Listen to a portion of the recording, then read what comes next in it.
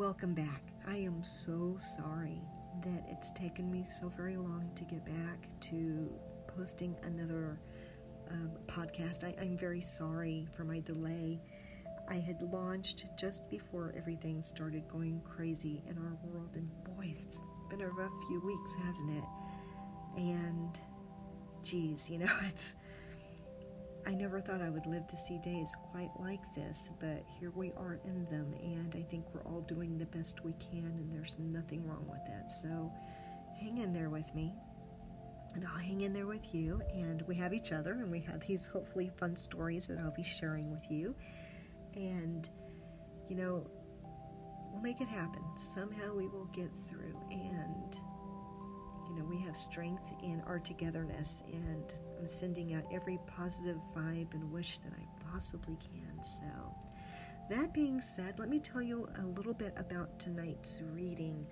I really love fairy tales. I think I've mentioned that before. I love fairy tales. And in my 20s, I very much wanted to become a writer, and if there's any regret I've ever had in my life, it's really not pursuing that more aggressively. Maybe I'll pick that up now that we have some time.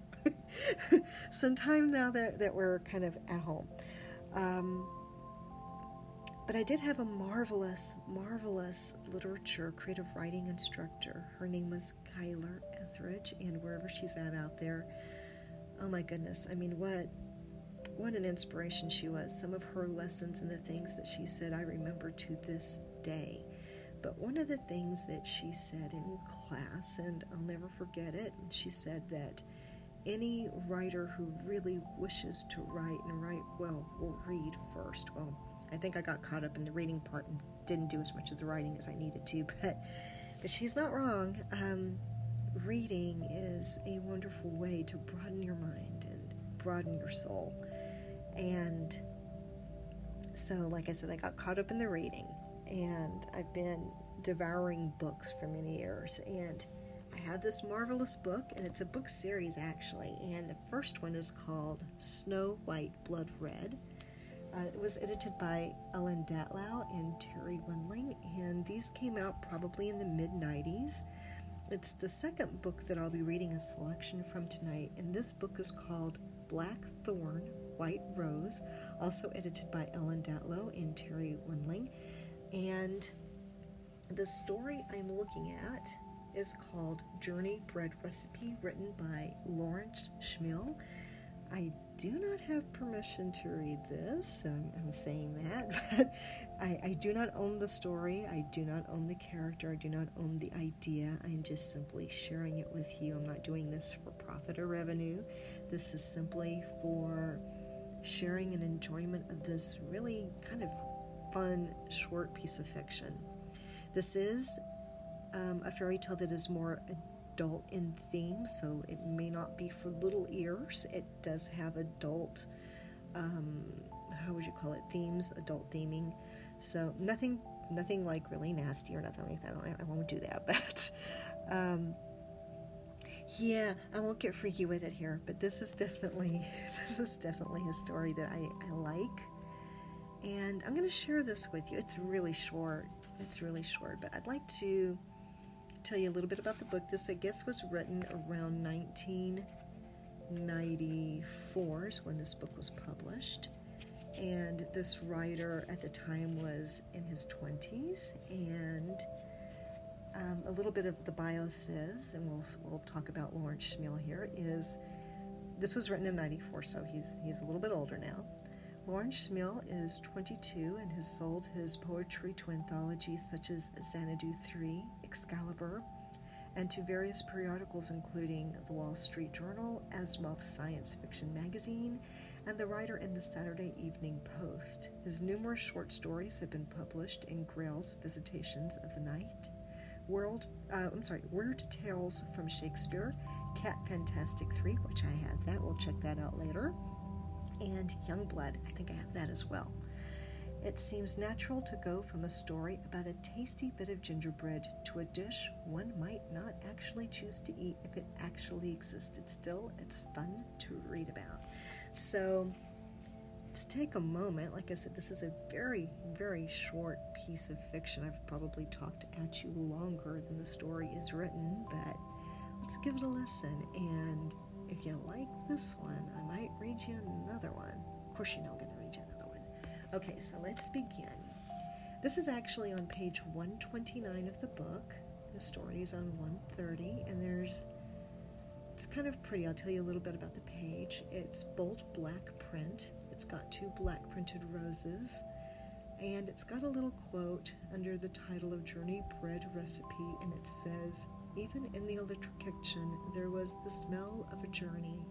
And that quote was taken from Anne Sexton from A Little Red Riding Hood, I guess a piece that she did. So let's begin the story. It is a recipe. Number 1. In a Tupperware wood, mix child and hood. Stir slowly. Add wolf. Number 2. Turn out onto a lightly flowered path and begin the walk home from school. Number 3. Sweeten the journey with candied petals, velvet tongues of violets, and a posy of roses. Soon you will crave more. Number 4. Knead the flowers through the dough as wolf and child converse, tasting of each other's flesh, a mingling of scents. Number 5. Now crack the wolf and separate the whites, the large eyes, the long teeth from the yolks. Number 6. Fold in the yeasty souls fermented whilst none were watching. You are too young to hang out in bars. Number 7. Cover and warm and moist. Let the bloated belly rise 9 months. Number 8. Shape into a pudgy child, a doughboy, lumpy but sweet. Bake half an hour. Number 9. Just before the time is up, the end in sight, the water broken, split the top with a hunting knife, bone-handled and sharp. Number 10. Serve swaddled in a wolf-skin throw, cradled in a basket and left on grandmother's doorstep. Number 11. Go to your room. You have homework to be done. You are too young to be in the kitchen cooking. And that's the end of this interesting little story. So, I loved it. I personally love this. I like the idea of this whole story being told, this kind of mesh of the gingerbread man and Little Red Riding Hood and an unexpected twist and, a very kind of adult theme to it without a lot being said. And I thought how wonderful this was when I first read this back in my 20s, and how special this was. And I really hope this writer is still writing today. So I hope you enjoyed Journey Bread Recipe. So a little bit about where I'm at. I am upstairs in my bedroom, and I'm sitting in front of a window that's looking out onto the street in front of our house.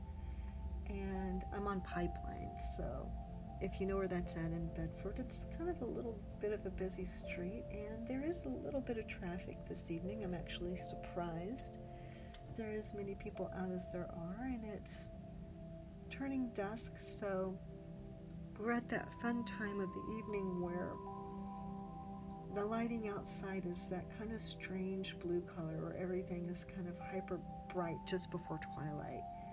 It is almost 8 o'clock, and it's been a very cold day today. Today is April the 4th, and it's been an uncharacteristically cold today. It feels like winter. So I'm sitting up here, and I'm in my window, and I'm reading to you, and I'm enjoying just kind of a couple of free moments to myself with you, and I hope you're enjoying your time with me. So if you'd like, we're going to take a moment here, and I'm going to find us another story, and I hope you'll like it. So hang on here with me.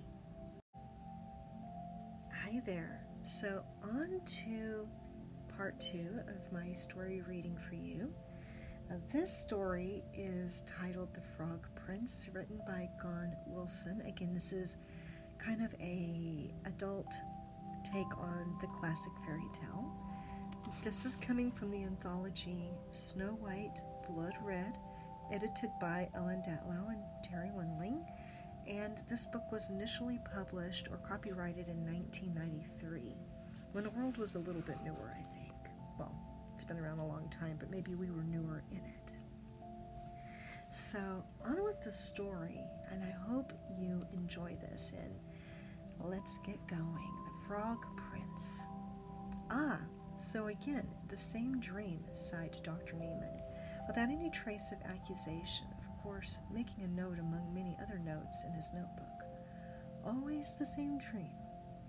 Frog rolled the tiniest bit to the right on the couch, selecting another part of the ceiling to look at, the part with the crack which ran out of the edging of plaster flowers, like a questing tendril, perhaps his favorite part.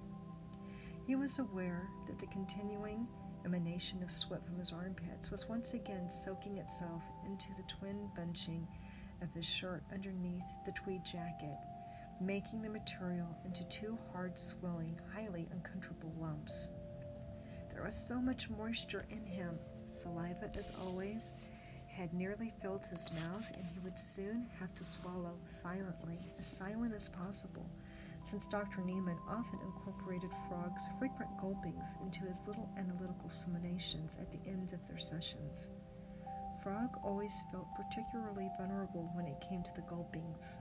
With reason, of course, with reason. And then there were the constant wetness in his eyes, which would increase and brim and finally spill over the edges of his heavy puffy lids and roll down his round pale cheeks each and every time he spoke or thought of sad or moving things, which was often. Not to mention the constant moisture on his palms, which turned them into little pill suction cups and made them cling alarmingly to the soft leather of the couch, or the ever-renewing dampness of his socks, so that the unending process of evaporation taking place continued to bring uncomfortable and unnerving coolness to the wide bottoms of his feet. Sometimes laying there, he wondered if he was making visible rivulets of pools beneath himself on the surface of the couch. Sometimes he wondered if he had gotten so bad that it was running off the couch's sides and darkening the thick oriental carpet that only Dr. Neiman's professional politeness was preventing him from making some totally understandable comment about the potential damage this flood of sweat and tears and drool, yes, even drool, represented to his property. Again and again he would turn on the couch, always just the teeniest bit, and think these thoughts, and each time he moved he would anticipate and listen with repressed winces for the squishings and squelchings which he never heard, thank God. When he finally rose to leave at the end of his session, and it was not able to resist the impulse to look back at the couch to see if any damage done by the flood of moisture from his round body was anywhere near as bad as his imagination conjured, he would observe, with perhaps the smallest wisp of disappointment, that the couch had not been reduced to a sodden, dripping mess, that it seemed startlingly dry, and that the only visible trace of all that steady gushing seemed to be faint dampness on the disposable paper cover on the pillow, a dim round spot representing his head, with a short, wide vertical tail below it representing his neck, the whole thing vaguely suggesting a sun or moon reflected in the water, more or less as it would have been drawn as Den of the Painter by Edward Munch. "The king in your dream," Dr. Neiman said, frowning and making another note, perhaps underlining it. "You say you feel he is your father?" "His father, yes, his father. Holding him high in his heavy, hard metal gauntlets, holding him over the battlements of the topmost tower so they could look down upon their kingdom together and see the glinting of gold, the long banners flapping, the dust rising from the wide earth road and setting on the gaudy wrappings of the horses, holding him high so he could cover so he could clearly hear the trumpets, the loving cheers from the crowd, the drum beats. The king had been indeed his father. But then had come the spell, and the separation, and the desperate, unsuccessful hunting, which had once come so close, so terribly close, that he had felt the water shaking, the whole pool trembling, as the hooves pounded the soft earth of its round shore, could even see the ripples caused by the nearness of the trumpet's high brassy notes. Worst of all had been the horribly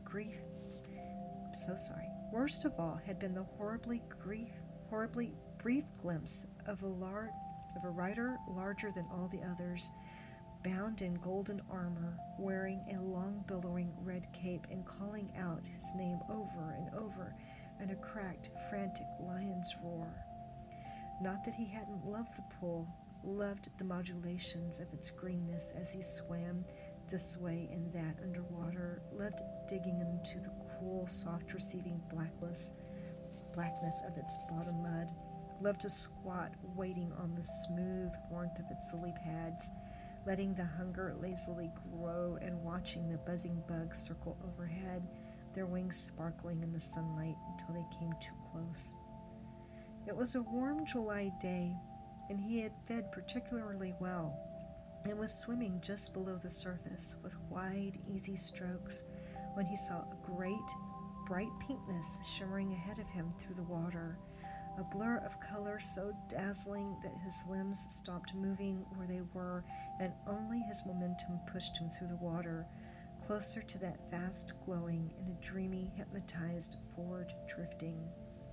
The wide, round, golden bulging of his eyes, with their long black slits strained past, arching to absorb the sight of this gorgeousness as it came nearer and nearer, and he sank into a fair trance far deeper than his tiny pond.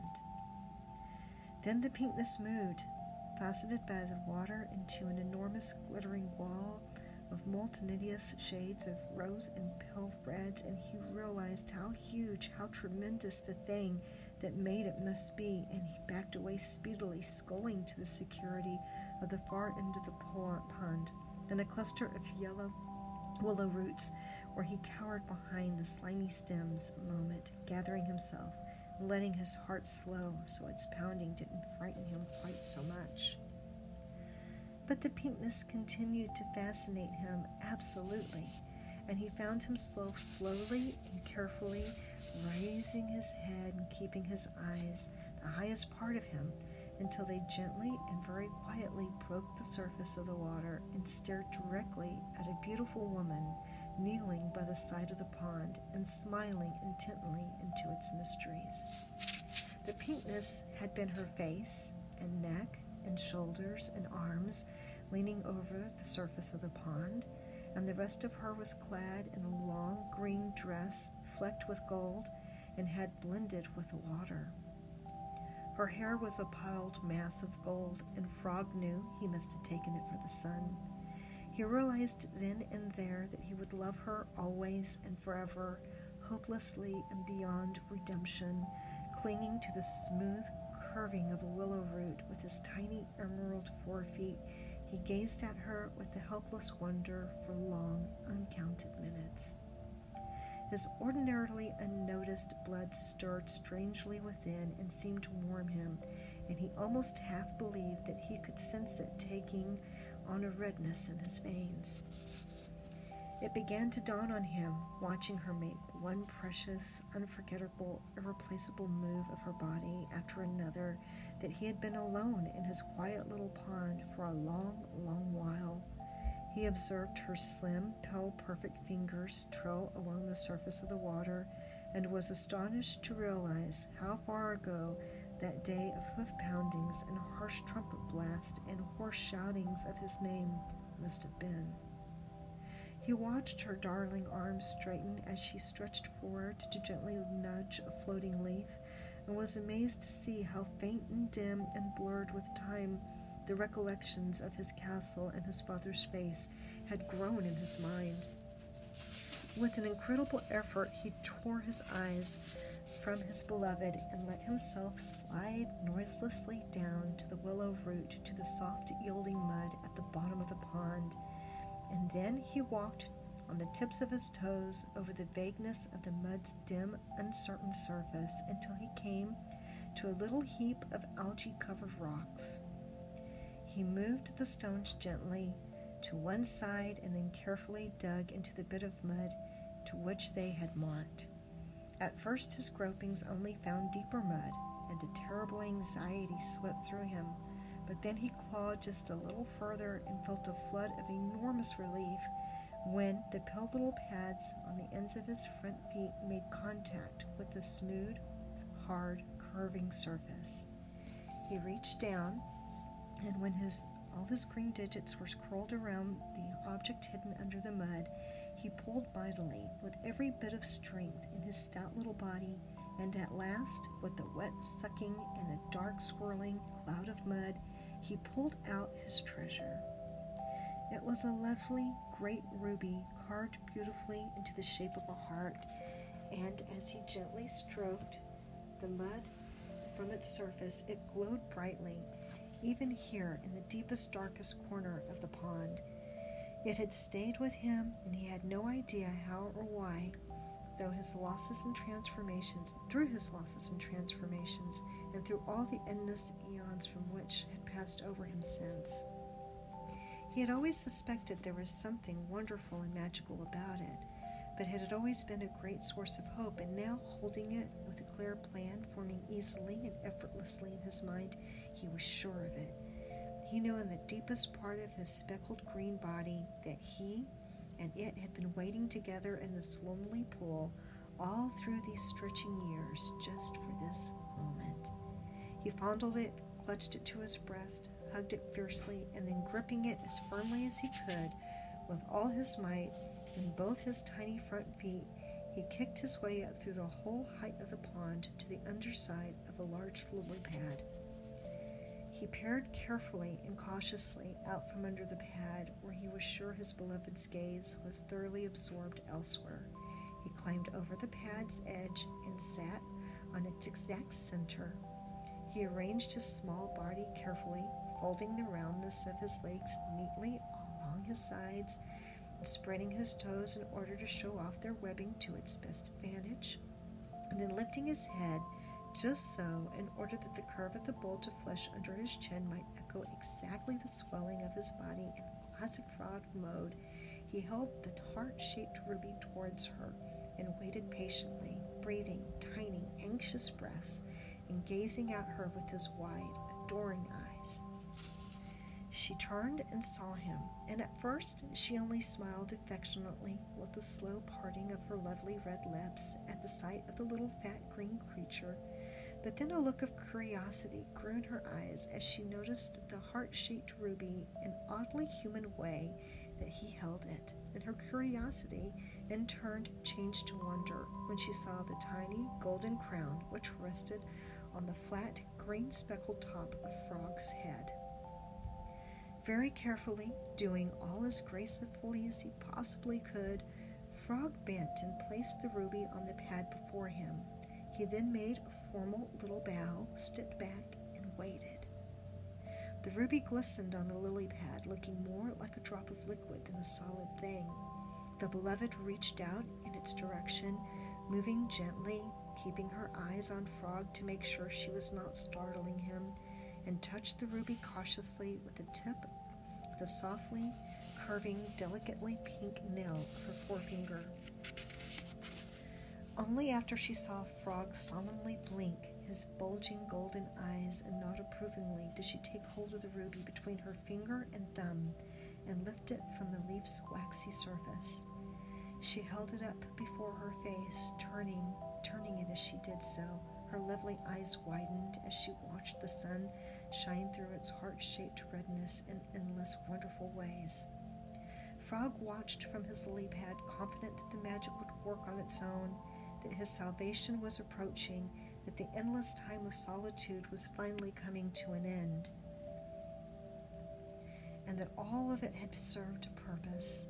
Eventually, her gaze traveled slowly down from the ruby to the little frog, and a look of understanding crossed her face, and she took the heart-shaped jewel between her fingertips and pressed it to the center of her chest, just above the parting of her breasts.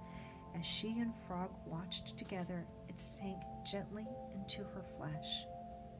She sat a moment longer, her fingers resting quietly over the beating heart, her beating heart, and then she leaned forward and gathered Frog's small body up to her sweet hands and lifted him closer and closer to the full, round swelling, the softness of her lips.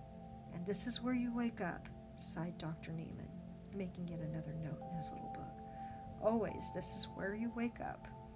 Frog turned his head to the wall and felt the burning tears cascading from his bulging eyes, felt them scald his puffy cheeks, sear the whole wide gap of his lips, and tumble from him onto the disposable paper cover on the pillow of the couch. "Yes," he croaked, "always." So, wasn't that marvelous? Kind of sad, but absolutely wonderfully marvelous. So this was written by by a writer, I'm assuming this is a Mr., by Gon Wilson. And there's really not a lot of information that's in this book about this particular writer, but I really loved this story. I loved how descriptive and how beautiful this really was. I liked that Frog was seeing an analyst and having these moments of anxiety and self-doubt and feeling squelchy and unattractive, and just a real ball of nervousness. And he has this amazing dream, and then he wakes up. He has this dream of being something more than himself. And I love the imagery of the ruby heart that he drags from the bottom of the pond and gives to his beloved, and the scene, or the written scene, of her holding it and pressing it into her skin, and it sinks into her chest, and that's her beating heart. Loved it, absolutely loved it. So I'm so happy to have shared that with you. This is more along the lines of the type of fairy tale or story that I love. Something that's wonderful, familiar, that we all know, and then unique and marvelous in a way you don't expect or can predict. I love things like that. So if you enjoyed these two stories, I'll keep looking for more. One of the things I wanted to do, and message me or respond, of course, in Instagram or Spotify, if you have a way to leave a message for me.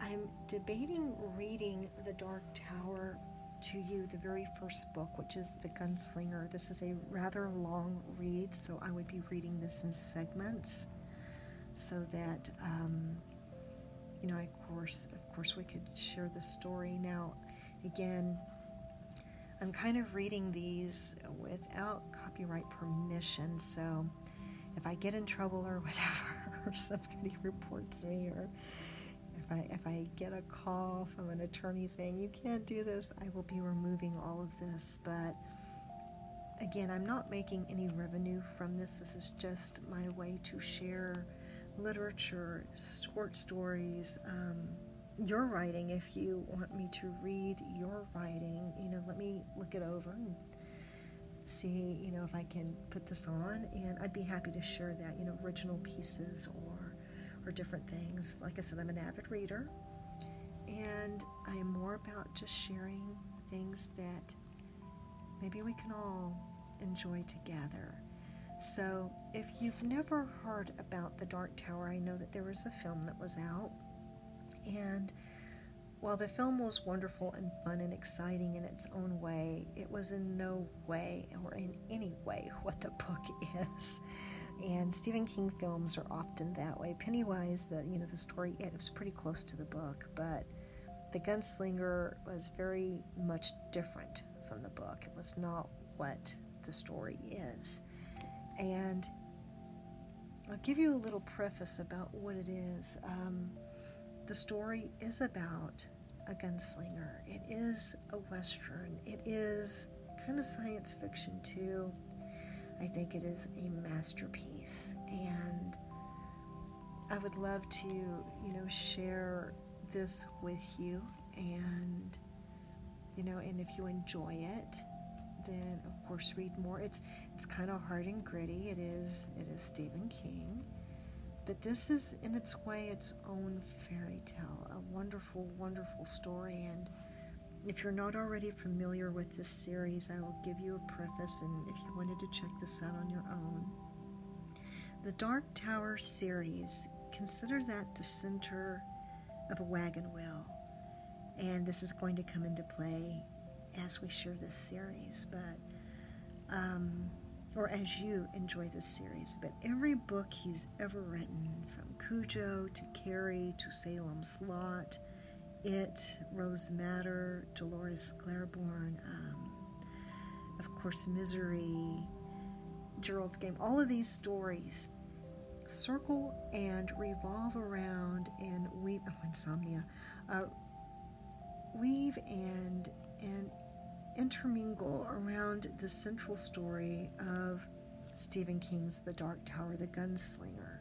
So it is a masterpiece in what he has done, in that every book is pretty much standalone that he's written, and then you read this series and you see how, like a jigsaw puzzle, you're only looking at pieces. And when you read this the Gunslinger series, the Dark Tower series, you see how it really all fits together into a much bigger masterpiece, and I love it, absolutely love it. And so if this is something you're interested in, let me know. Hopefully we won't get in trouble, and I'll share this with you. These books are already on audio, and I believe like George Woodall is the reader, and he's a marvelous and fantastic reader of the stories. I wouldn't even begin to be able to do justice in the way that he has, but I do love his writing, and debating reading this, but we'll see where we're at. I've got to research copyright law a little bit before I do that and see what kind of risk I'm taking reading it. But don't just, wait for me. If this is something you're at all interested in, give it a listen or give it a read. You can download these things, and it's worth the time. It's really quite fantastic, and we'll look at that maybe next time. But so it's about 9 o'clock now, and I've enjoyed spending some time with you, and I hope you've enjoyed spending some time with me too. I really loved The Frog Prince, and hearing about Frog, being analyzed. Oh, poor guy. Always. I love that ending, always. It makes me think of Severus Snape from Harry Potter. Always. Love it, love it, love it.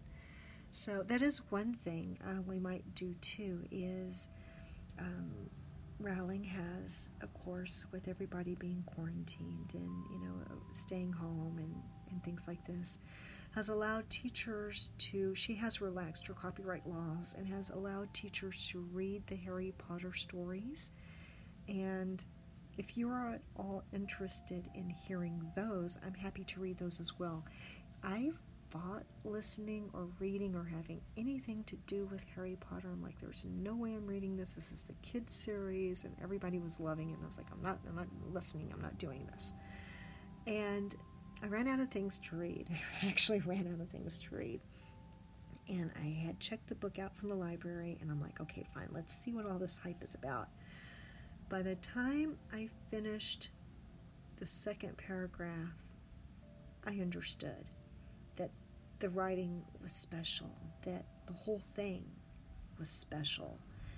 And I finished the first chapter, and then I power read the entire first book. And I had luckily checked out at that point. I think only a couple of books had been written, but I ended up devouring everything I had checked out from the library. It was that amazing and that wonderfully written. So if if you are at all interested in giving it a listen, I might read that one too, or I might continue our fairy tales. So we will see what our next podcast will bring you. It might be a surprise. So it might be The Gunslinger, it might be more fairy tales, it could be the reading of the very first Harry Potter book. So we'll take a vote. You tell me what you'd like to listen to, and we'll go from there. So with that, have a very nice evening. I'm going to go see what my children are up to. We're getting close to bedtime, and I want to make sure everybody's nice and comfortable, get everybody settled for the evening, and you too. So have a great evening. Thank you for listening, and we shall see you, or we'll be with you next time. And like I said, I'll try to post more regularly. Have a good night, and yeah, sweet dreams. It'll be all right, and we'll get together again. Thanks.